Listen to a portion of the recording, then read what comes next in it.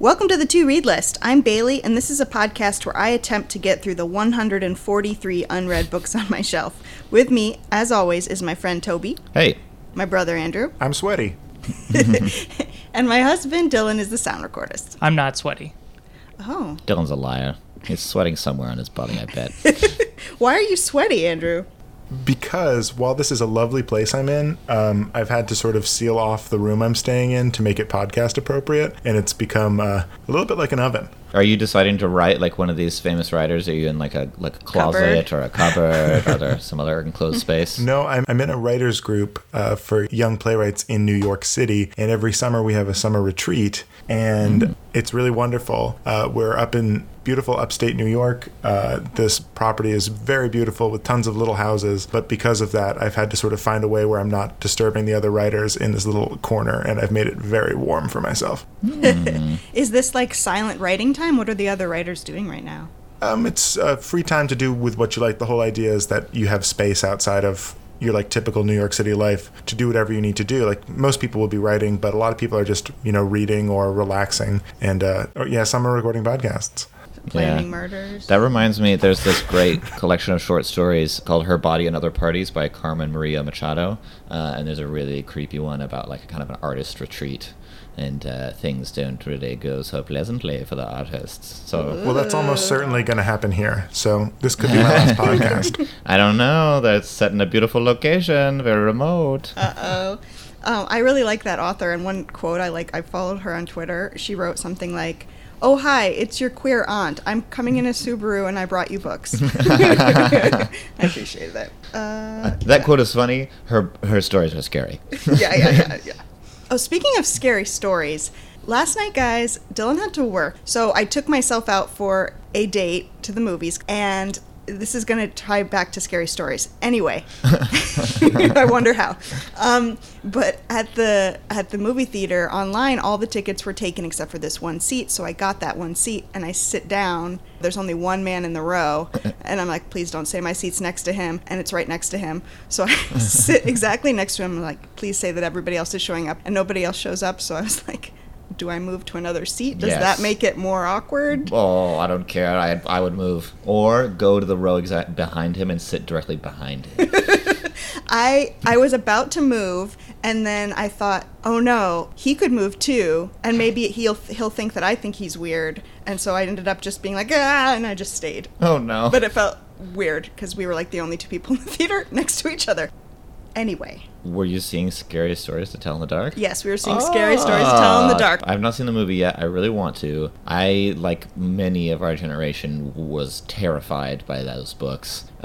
Mostly my family, I had a lot of older cousins, and so they had copies of those books, and I think I was probably like 6 or 7, and they would like show me the pictures and read me the stories, and they're so, like, to this day, those illustrations creep me out. I wonder if it's the illustrations. Well, I recently reread it. It's funny, I forgot all about it. All the stories are like interactive stories.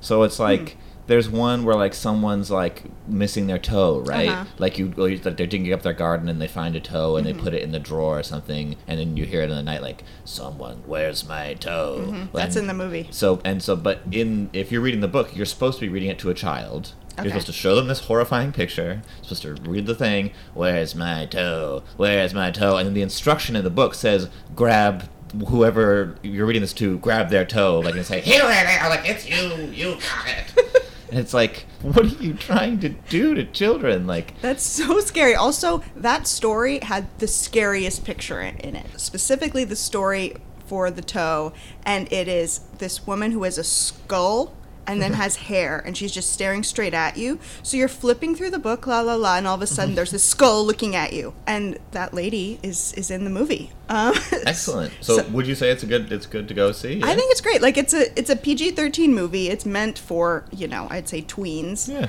So it's not all that scary, but the effects are really good. Like they look like the things from the book. Speaking of the illustration, I remember reading about this a while ago. Do you know the new editions of the books don't have those illustrations anymore? Honestly, that makes Really? sense. Yeah, it's kind of lame. We can post some of these later.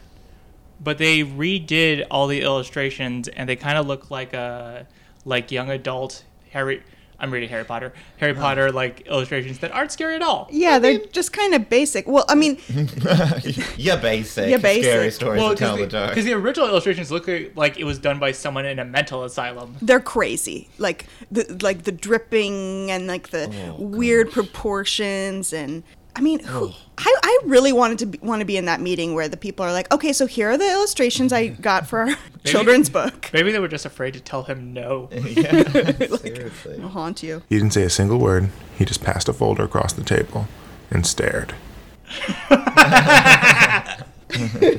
He takes out a cup of grave dirt and drinks from it or something.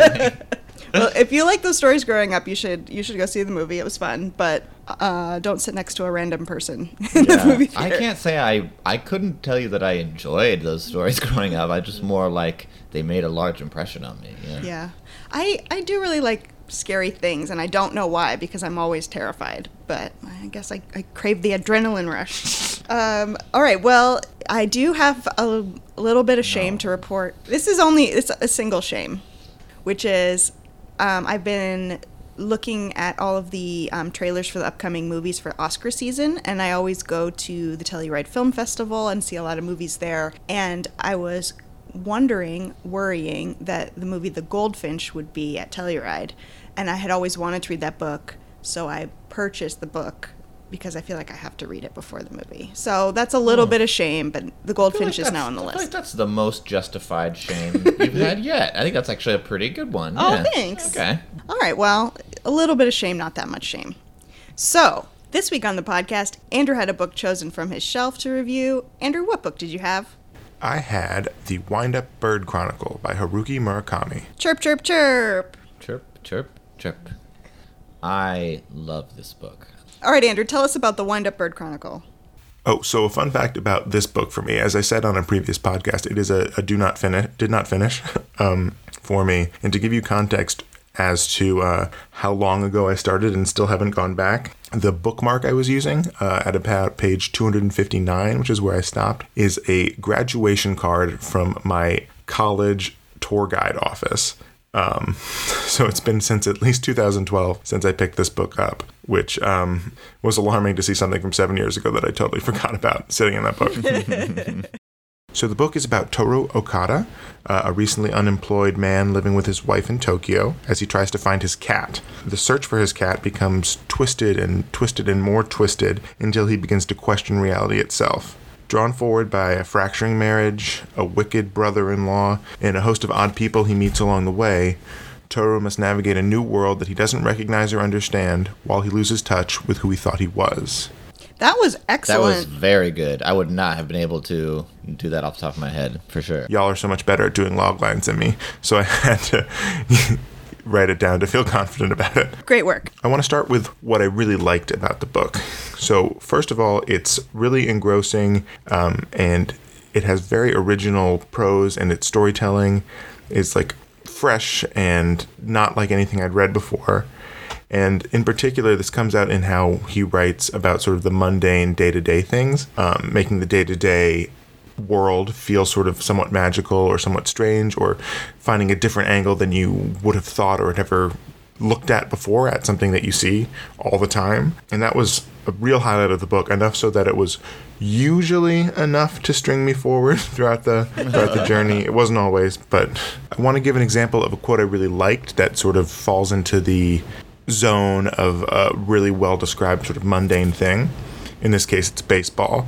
And this happens, I want to be conscious that this book is really hard to spoil, but if you don't want to know anything about the plot at all, don't listen for the next 5 seconds.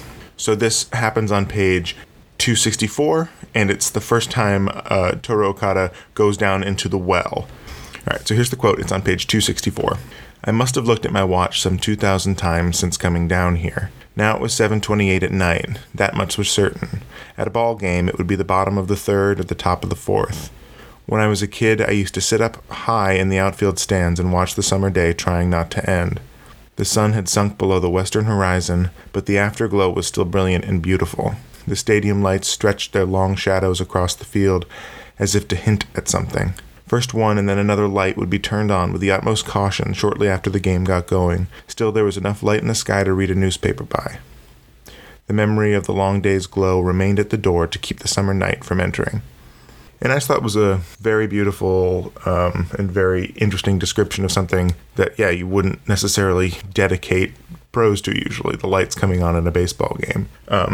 Similarly, and if you can't tell from earlier when I said there was a well that someone goes down, this book is very strange. Very weird things happen throughout, and a lot of it is delivered very matter-of-factly, and that's, I think, a strength of the book. And in particular, I think Murakami is very good at describing odd or strange things sort of methodically and matter-of-factly. That really adds a strength to the book. So here's an example of one. This is on page 369. He is in the well again. Passage of time becomes increasingly unclear. Of all the kinds of time available to me here, I lose track of which kind I'm using. My consciousness goes gradually back into my flesh, and in turn the woman seems to be leaving. She leaves the room as quietly as she came in. The rustle of clothing, the shimmering smell of perfume, the sound of a door opening, then closing. Part of my consciousness is still there, as an empty house. At the same time, I am still here, on this sofa, as me. I think, what should I do now? I can't decide which one is reality. Little by little, the word here seems to split in two inside of me. I am here, but I am also here. Both seem equally real to me. Sitting on the sofa, I steep myself in this strange separation. And so I thought that was a really sort of simple and beautiful way of describing something that objectively is very strange, feeling like you're living in two places at once and sort of splitting mentally into those two locations. But the way he writes it, it's very simple, it's very beautiful, and it tells it in a way that's like, oh yes, I follow this strange logic you've set out. Toby, I know you really love this book, and I hate to do it, but I am going to move on to my cons. Oh no, I'm very legitimate that people would have complaints or issues with certain aspects of his writing, so I'm interested to see what you say next. So, I haven't said this earlier in the review, but this book is just over 600 pages, and so I sort of found the length of it a con, because my experience of reading this book was sort of like being in a hot bath. It was really pleasant, sort of letting the prose flow around me, but when it comes down to it, how long can you actually stay in a bath? I don't know that I could stay comfortably 600 pages in this bath. And so I sort of found myself, especially in the second half, sort of dragging through, whereas earlier in the book I was really excited and drawn forward by it. I think right around the time, actually, that I stopped when I first started reading this book, I found my attention flagging, and it became more of a thing that I had to sort of get through versus something that was really pulling me along forward. Another thing, as I said, a lot of weird things happen, and they get progressively stranger, and everyone seems to sort of accept them as they happen, usually. But not every weird twist felt as earned or addressed ultimately. So sometimes I felt sort of in the end that he was just sort of throwing a lot of weird things at me and not really giving me an opportunity to address them or see how they fit in the larger context of the book, which I found ultimately sort of frustrating. Another thing is, while I overall really liked the prose, sometimes it felt overly clinical to me, especially in dealing with some of the romantic or sexual scenes, which was a little off-putting. I sometimes, especially in those scenes, sort of sat back and was like, this is a little uncomfortable. If that was intentional, he did a good job making me uncomfortable. And what all this sort of leads to ultimately is that I didn't feel the book like wholly came together, because it's 600 pages of sort of weird things navigating in labyrinthian passages and cool stuff happening, scary stuff happening, big thoughts coming out. But then ultimately I didn't feel like it came together into a satisfying ending. Not to spoil anything, but I sort of felt that the ending was sort of tacked on at the end, and all of a sudden it ended and nothing was really resolved, or if it was resolved like really quickly without really giving us as a reader time to understand why that meant it was resolved. So I found myself putting down the book after this like 600 page bath, as I said, and feeling ultimately like, well, that's over. I think I may be sounding a little harsh, because I would, based on this, really like to read more of his work. I think maybe what I would want to do next is start with a shorter one, something that I feel less daunted by, because I think that was a lot of sort of my issues with it, was just I felt this one starting to drag. This is not like a shocking revelation, because these are his most popular books, but you enjoy Kafka on the Shore or Norwegian Wood. Both of those are much shorter and both very excellent. I think I liked Norwegian Wood a little bit better. Well, this is normally the part where I would ask if you would keep this on your shelf and how many stars you'd give it, but I have a surprise. Surprise! this book was also on my to-read list, and Oh my god. I finished Wilder Girls really early, and I just kept thinking, if I don't read it now, I'm never going to read it. So I also read The Wind-Up Bird Chronicle by Haruki Murakami. You're a monster, Bailey. Wow. I don't want to steal your review, though, so I just want to chime in and say that everything I wrote down to say about this book is what you just said. Nice. At first, I was really into it, and I was liking, like you said, like sort of the warmth of the bath and the weirdness. And then once I got to the second half, I got a little bit tired of it, and it felt like it didn't come together as much. It felt even more disjointed and moved slower. And then in the end, it just felt all of a sudden wrapped up, and I was like, what just happened? So I completely agree. I wonder if we gave it the same amount of stars. I guess we could figure it out by saying it at the same time. Okay. All right. 3, 2, 1. 3. Oh. 3 stars. This bordered on a 3.5 for me because I did really like the writing style and I liked a lot of the elements of the book, but ultimately the things I outlined and sort of the negative side of my review brought it, and I think I have to stick with 3 as my star rating. Sorry, Toby. Yeah, like the first half, I was like, this is going to be a 4-star for me. And then honestly, he got in the well and it just started to The lose. well is the best part. Not really so much the well, but like once he gets out of the well, it starts to, I don't know. Yeah. There's still like 300 more pages. Yeah. There's also in the second half, a lot of it talks about Japan during World War II and the Soviet war crimes. And I just was like, what does this have to... I just want to know more if the cat's going to come back and where's his wife. And yeah, I think it started to get, like you said, weirder and weirder and weirder until it's like weirdness for weird's sake. I don't usually jump in on the end of your guys' reviews, but because I love Murakami so much, and this book in particular, I do have a short thing to say about Murakami in general. Okay. If you are a person who has not read Murakami and is interested in reading him, please don't start with The Wind-Up Bird Chronicle unless you're really gung-ho. Start with Kafka on the Shore or Norwegian Wood. Much shorter, much more plot-driven, but still very weird. The thing that I love about Murakami, and that will keep me coming back, I've read most of his books. I will end up reading them all, read them until he dies, whatever. It's a complete different experience for me reading a book because it's like taking a bath if I had taken LSD before I took a bath, and you just kind of let go of everything you think you know about reading books. Mm-hmm. So if you approach it with the, okay, there's a plot, but you just can't hold on too tightly to the plot. You just let it kind of disjoint you. And Murakami works best when you read him for like 2 or 3 hours at a stretch.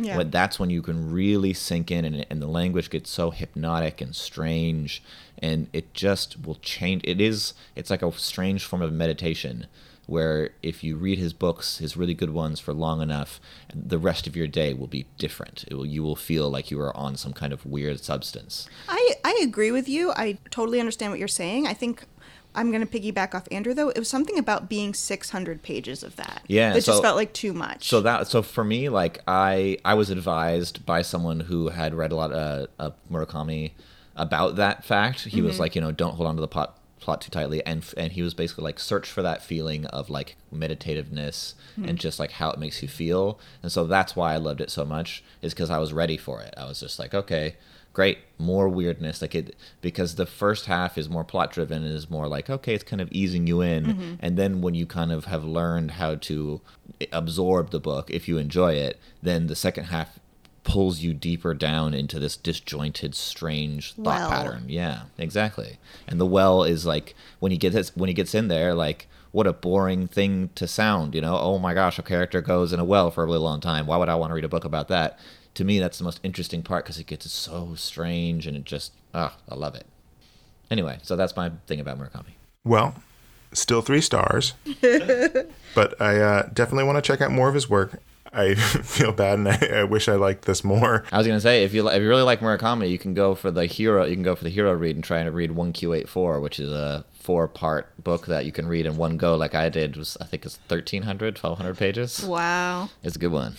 Well, Toby, do you have any facts on your best friend Haruki Murakami? Yes, I do. So Murakami has been called, and I think is still being called, Japan's most popular novelist. He was born January 12th, 1949. He's 70 years old. He's won many, many awards. The World Fantasy Award, Frank O'Connor, International Short Story Award, the Franz Kafka Prize, and the Jerusalem Prize. His work gets compared not directly to Franz Kafka a lot, but kind of indirectly, because there's a lot of some similar themes of kind of isolation, loneliness, surrealism, and kind of some elements of fatalism in some of his stories. So if you like Kafka, definitely check out Murakami. So he was born in Kyoto, Japan, just after World War II, and he was raised in Shukugawa, Ashiya, and Kobe. He is an only child, and his father was the son of a Buddhist priest, and his mother was the daughter of an Osaka merchant. And they both were very into Japanese literature. So he grew up not only reading a lot of classic Japanese literature, but he also read widely Russian and English authors, and definitely you can kind of feel the melding of these two influences in his work, which is why I think it's very popular other places in the world. There's a lot of very popular Japanese authors that are only popular in Japan. He studied drama at the Waseda University in Tokyo, where he met Yoko, his wife. His first job was at a record store, and after he finished his studies, he opened a coffee house and a jazz bar, Peter Cat, in Tokyo. And he ran it with his wife from 1974 to 1981. So it's a really interesting story that I kind of just know from reading about him, is that he wrote all of his first books while running the jazz bar cafe full-time. So he would do everything he needed to do to run a bar and cafe, which is a ton of work, and then stay up 5-6 hours a night writing. So he's a very serious, very hardcore person. Related to that, he's a very serious marathon runner and triathlon enthusiast. He completed his first ultra marathon in June 1996. It's a 100-kilometer race around Lake Saroma in Hokkaido, Japan. There's a really good book by him called What I Talk About When I Talk About Running. That's all about marathons and running. And if you like Murakami, if you like a real deep dive into it, I recommend that one. It's really good. Murakami began to write fiction when he was 29. Before that, quote, he said, "I didn't write anything. I was just one of those ordinary people. I was running a jazz club and I didn't create anything at all." So he sounds like a strange dude. He was inspired to write his first novel, Hear the Wind Sing, in 1979 while watching a baseball game. He was in Jinju Stadium watching a game between the Yakult Swallows and the Hiroshima Carp when Dave Hilton, an American, came to bat. According to an oft-repeated story, in an instant that Hilton hit a double, Murakami suddenly realized he could write a novel. He described the feeling as a, quote, warm sensation he could feel in his heart. He went home and began writing that night. He worked on Hear the Wind Sing for 10 months and completed the novel and sent it to the only literary contest that would accept a work of that length, winning first prize. He seems like a very strange guy. Not super strange, but an interesting guy. He's a bit of a recluse. He doesn't do a ton of interviews. His early books, he said, originated in an individual darkness, while his later works tap into the darkness found in society and history. And that is found in things like the Wanda-Berg Chronicle you mentioned. There's, mentions of World War II and the Japanese and, Russian relations. And that's a lot of his later books delve into a lot of that stuff. So the story about the baseball just makes me think of him as like a superhero, like a superhero origin story. Like instead of being bitten by a radioactive spider, he watched a guy hit a double. And he's like, all right, well, I'm a weird novelist now. Yeah. Well, what that story leaves out is that everyone in the stadium became a novelist, but only Murakami was good enough to win the first prize. And it was Joyce Carol Oates at bat. Oh, that's great. Well, excellent facts, Toby. Thank you. Yeah, he's a very interesting dude. That if you want to do more research on him, you only find weirder and weirder stuff. Just go deeper into that well. Yeah.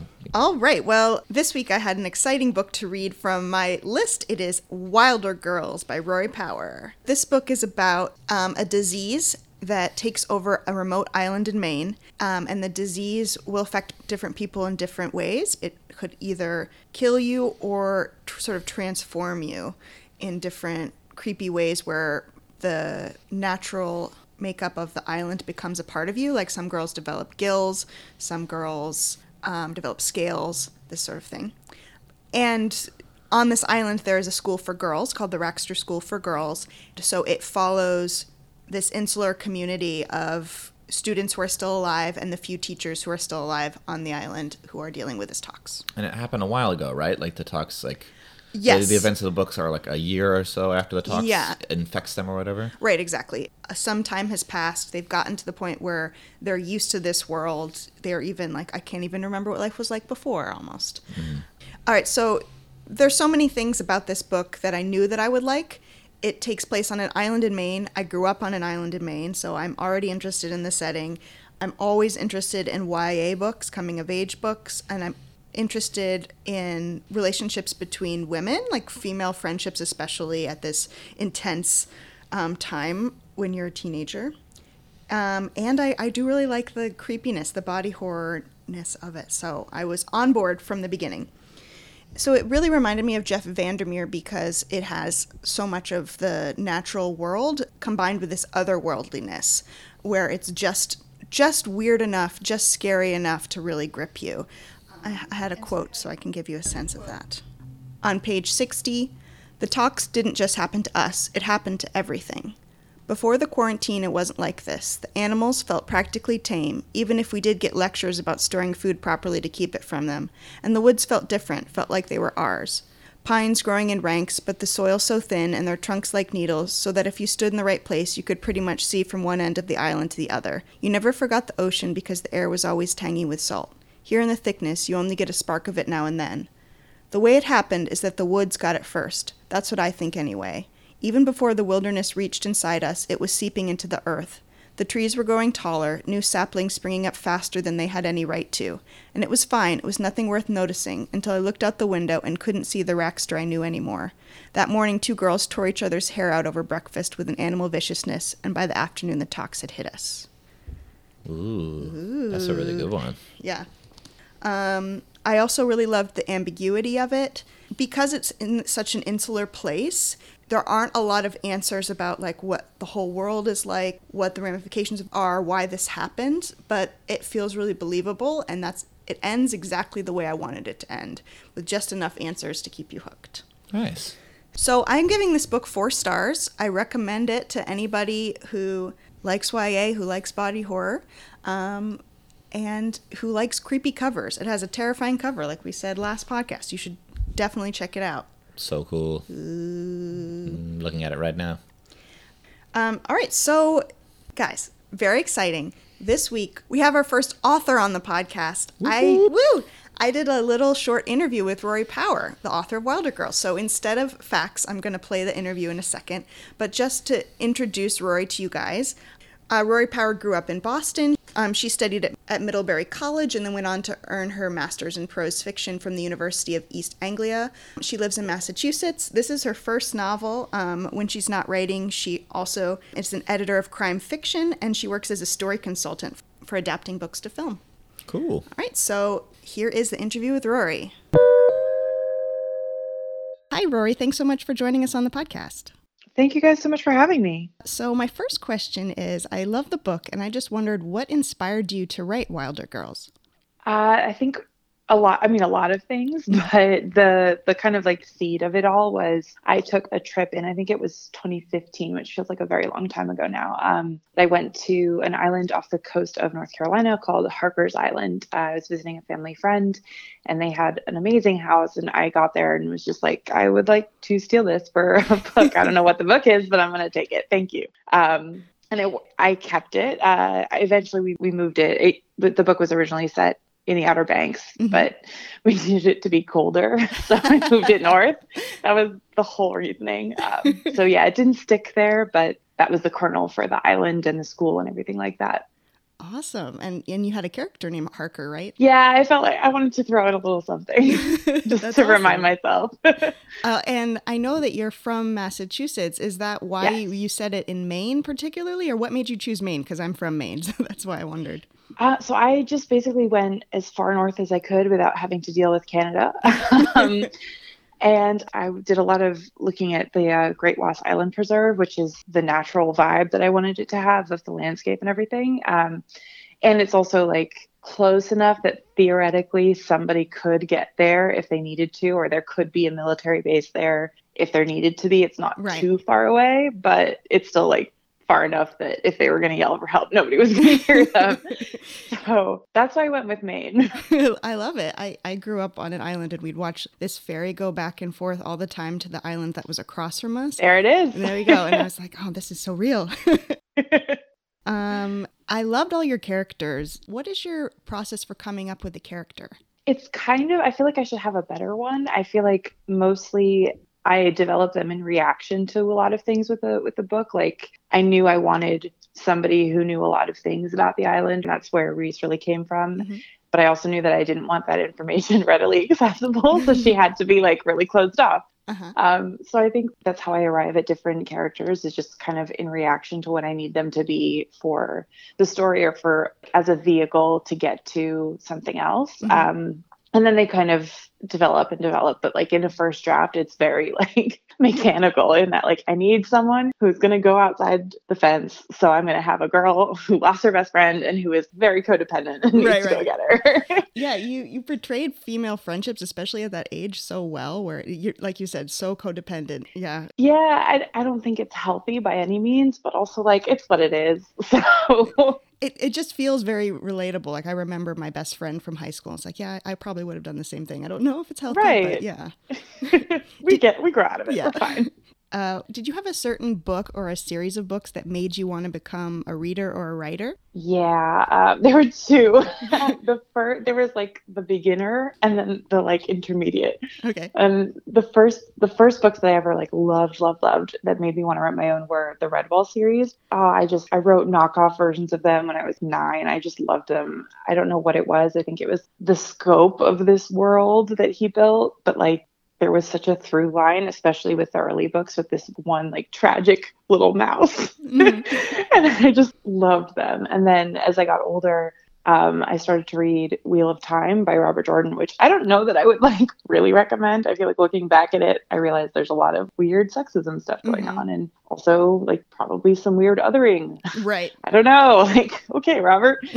That often happens with those old sci-fi books. Right, exactly. So, like, we're not going to read them again, but they were just like, they completely captivated me. And there were so many of them too, that I could just live there, basically. That's awesome. Those are great answers. I actually have Redwall on my to-read list. I haven't read it. Oh, it's so good. It's another one that I can never read again because I'm nervous. Like, what if the mice don't hold up?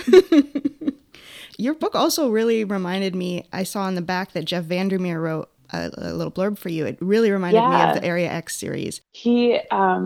I had written a first draft of Wilder Girls and I didn't really know what it was. It was a mess. I just hadn't figured out like how to organize it into a story. Mm-hmm. And then I read Annihilation and I was like, I didn't know that you could just like focus on one thing that closely. Like it's just one expedition. He makes all these references to other ones too, but it's so narrow. And I had no idea that you could do that. Yeah. Like clearly looking back, I just didn't know. So I went back to my own book and was like, I don't have to care about things that aren't here on this island. I can just care about this. It completely just changed the way I thought about the book. And I wound up meeting him and wow. I'm going to say we're friends. Jeff, if you hear this, we're friends. But I just I admire his writing so much. And it was so cool that he agreed to read the book. That's awesome. Yeah, I think both of your books have this natural horror to it, like this body horror, this nature horror. That's my favorite kind. Yeah. All right. So then my last question is, on our podcast, we talk about the books that we've bought that we haven't read yet, which we call our to-read lists. Do you have anything like that? Do you have a to-read list? Yes. It's very large. Well, actually, you'll know better than I do how this fits into the general spread of data, but I counted the other day. It was like 60-ish books. Okay, that's actually, I mean, I have 140, so. Oh, I'm feeling better. Do you have like a book buying problem like I do, or do they just like naturally pile up? It's natural, but it's also like I'll buy like a friend's book and it'll sit there and I'll be like, I'm a very like mood reader person, so I have to be in the right mood, and those are rare. The matchup between the book and the mood is not always ideal. So that, and then also I'm a sucker for a good cover. I'll just buy anything. I will. I'm exactly who they're aiming it at. That's me. Wilder Girls has such an incredible cover and Bookstagram is loving it. How did that come about, the cover? they did an amazing job. I had nothing to do with it. And it was actually really cool. I'd followed that artist on Instagram, Ekore Dogdu. I'd followed him for like a year before that. And then they sent me this image and they were like, what do you think? And I was like, oh my God.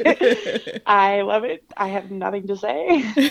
Don't ever listen to me. I'm not very good at visual stuff. So I just let them do what they were going to do. And it was amazing. Well, it's awesome. And thank you so much for coming on the podcast just for a brief interview. And I want to recommend the book to everybody, especially those who like creepy body horror. Yes, there's plenty to be found. All right, great. Thanks, Rory. Thank you guys so much for having me. Yeah, cool. I feel so honored and like I feel so cool to have an author on our podcast. It feels like very unreal to me. Yeah. Absolutely. Yeah, it's really cool. Especially since Murakami has returned our emails. He actually did return my email, but he did it through the post office and he just sent me an empty box. And then I climbed inside and I lived there. Toby, were you excited to hear Rory's books that influenced her? Yeah, that's so crazy. So I'm going to agree with her 100% with Redwall. It's the best series ever. And I don't know if she will listen to this podcast, but it holds up, Rory. Redwall? Yeah. Yes, it holds up great. I think I mentioned on an earlier podcast, I reread like a random Redwall book earlier. They're still so good. They're so good. They're incredibly violent for children's books, but I like that. So, and apparently I think Roy Power probably does too, because Wild Girls sounds like it's got some, stuff in it as well. Yeah. And then, yeah, it's crazy that she loved The Wheel of Time so much, because that's what I'm working through right now. And I won't say anything else about it, because that's next episode. Yeah, next episode, what is it called? The Eye of the World? Yes. That's the first in the series. Cool. It's so crazy that those books just came up for us recently. I know. Well, thanks again to Rory Power for being our first author guest, and everyone should go pick up this book. 4 stars. Keep it on the shelf. Yes. All right, Andrew, do you have a game for us? Yes, I do have a game this week, and the game this week is going to be called A Cat Attack. So, all right. I like it. The reason we have Rory Power on the show today is because Jillian actually knows her from college. They went to Middlebury together, and Middlebury's mascot is a panther. And also the central events of the Wind Up Bird Chronicles surround Toru Okada looking for his cat. So we're going to be living in the cat world for this game. This is a reach, but I love it. Yeah. So the way this game works is I have a list of different kinds of big cats, and I am going to read a sentence where the first letter of each word in the sentence spells out the name of that sort of cat. For instance, using a very simple example, if I said, catch a toe, that would be cat because it's C-A-T. Everyone get it?